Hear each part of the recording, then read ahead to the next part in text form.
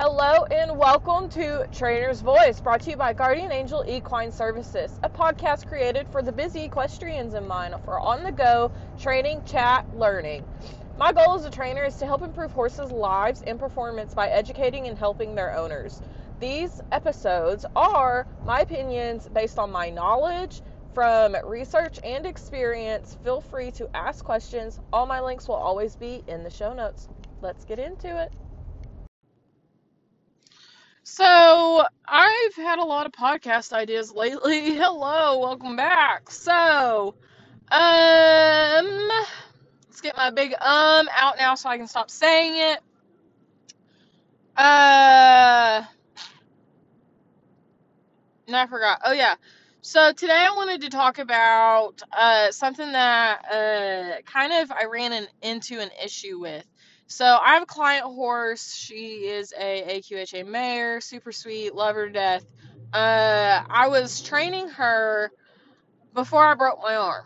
And then I broke my arm, and now this is our second week back together, and we're kind of trying to get back in the groove of things. And while a lot of things have been normal,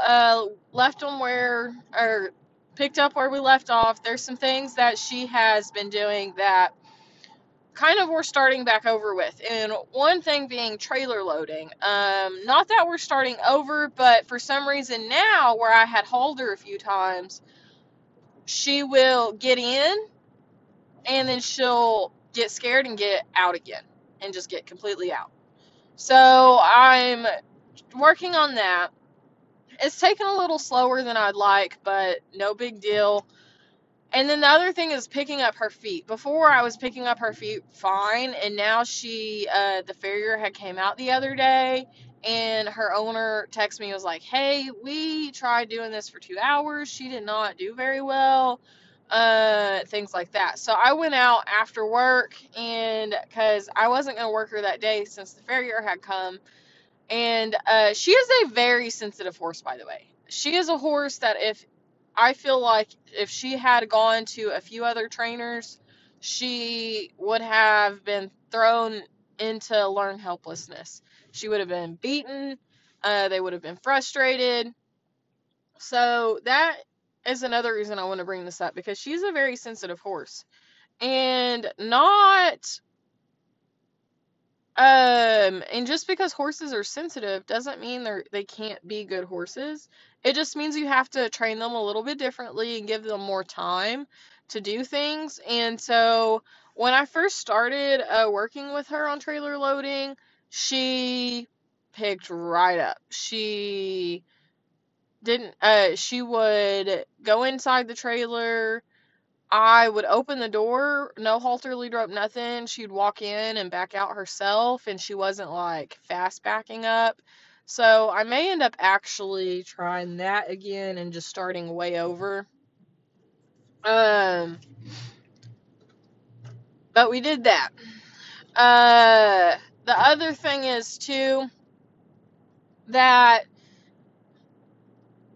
horses that are sensitive like her, I feel like, are the type of horses that get a bad rep as being overly dramatic. I even call her dramatic, but the difference between me calling her dramatic and understanding that her throwing a tantrum is non-existent. So horses don't just throw tantrums.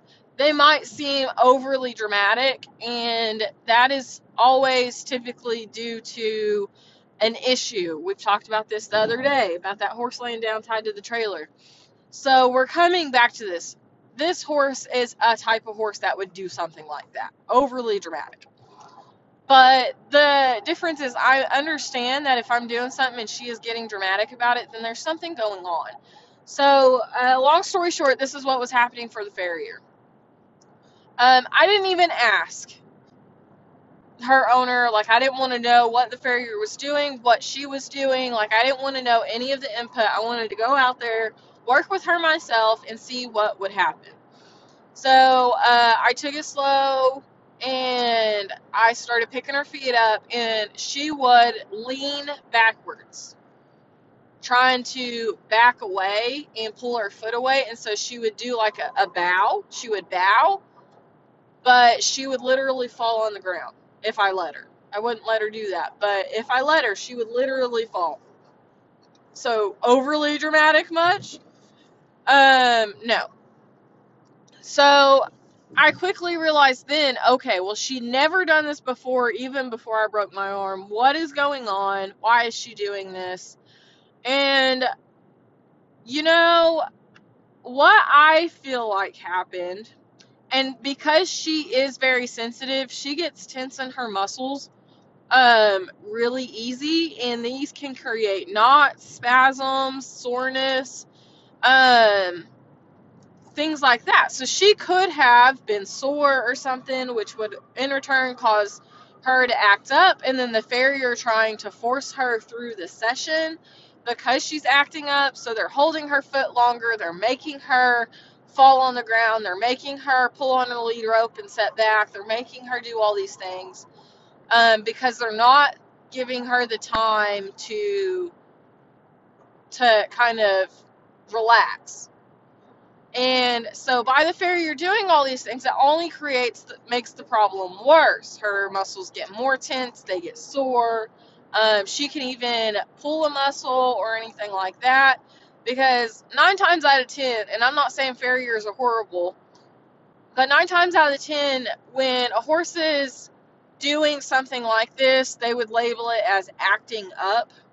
But when a horse is doing something like this, they tend to hold the foot. Because if they rip their foot out, it's going to teach them that they can continue to rip their foot out. However, I don't fully believe in that, because there's a reason they're ripping their foot out. And if you're not trying to find the underlying problem for that, then that is the owner's fault. I agree in a sense that most farriers are not trainers, in a sense of they should not be coming out and training your horse how to stand for a farrier. You need to be doing stuff like that at home. And so I fully believe that everybody should own a hoof stand, and not like a hoof stand and hoof pick are just fine. Everybody should be able to do that. Putting their horse's foot on the hoof stand and picking their foot out without holding it, putting their foot in the farrier position, like owners should be doing this, trainers should be doing this. Farriers should not be coming out and having to do this for you to teach their horse to stand. However, on the side note, I feel like, and there's instances where farriers have to muscle through because, it's kind of a timely manner. The horse's feet are awful. They kind of need to be done, but we haven't had time to work with them. So obviously there are situations like that. But when a horse is very sensitive and has an issue like that, it's really important to find a farrier who understands this and is willing to work with you and understand how you are working with your horse. Giving that horse breaks, doing small increments, will be faster in the long run than trying to muscle through and push and keep the horse in an emotional state. I've been working with her for a few days now after doing that, and she has done a lot better. I can now pick her foot up. I could probably pick it out, but I don't have a hoof pick out there, mainly because I've been hauling her to the place that I board to be training her, but it is what it is. So, she's been doing a lot better. However, what I also have started doing is, because she has started to set back and things like that and bow down, I really also started trying to look for, why is she doing this? What is causing this?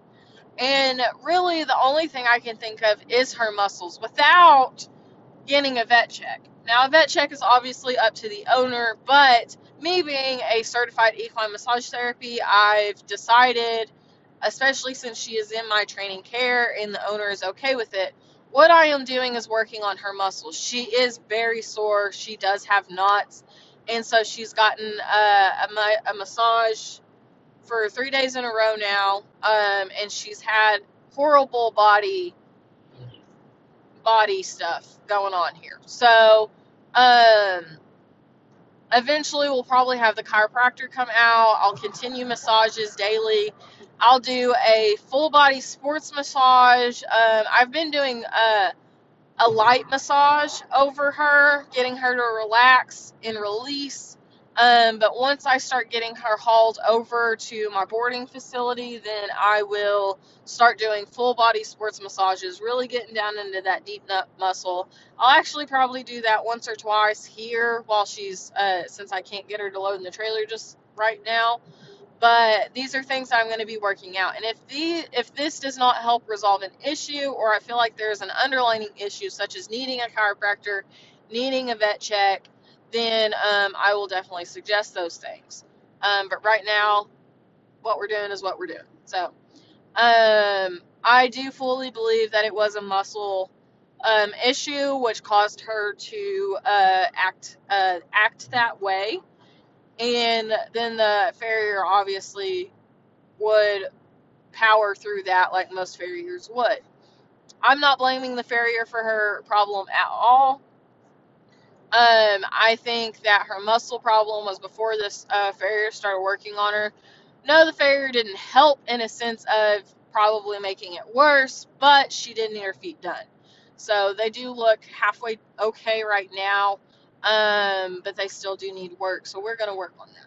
But I did want to just come on here and speak about that real fast, because I think it's important for people who do come out to work on our horses. Veterinarians, uh, the equine dentist, massage, chiropractic, farrier, all these people you do need to get to know, figure out how they work with your horses. Getting someone who is okay with taking your advice on working with your horse. So if a farrier comes out and you're like, we're still working on this, can you please do smaller increments of things? So such as trimming the hoof a little bit, putting the foot down, letting the horse rest a second, and then picking it back up and continuing to trim again, you know, or, someone who's not opposed to doing a positive reinforcement session with your horse. So anytime they pick the foot up, then the farrier picks the foot up, you can feed your horse a treat. Things like that. The farrier can put the foot back down. So doing things like that, finding a farrier who is willing to do that with you and your horse is ideal situation. Now, if you're the type of person that's like, well, I'm going to power through it, well, I feel very bad for your horse. But you have to do what you can. And if there's a farrier who is not willing to do those sessions, and maybe their schedule's really booked, they're on a time crunch, they don't feel like they really have time to be doing that, then I would get a different farrier. And that's just my honest opinion. I need someone who is willing to help me with my horse and not ruin my horse. And it goes to the same with any other type of worker who comes and works with your horse, because so many different situations can pop up with that.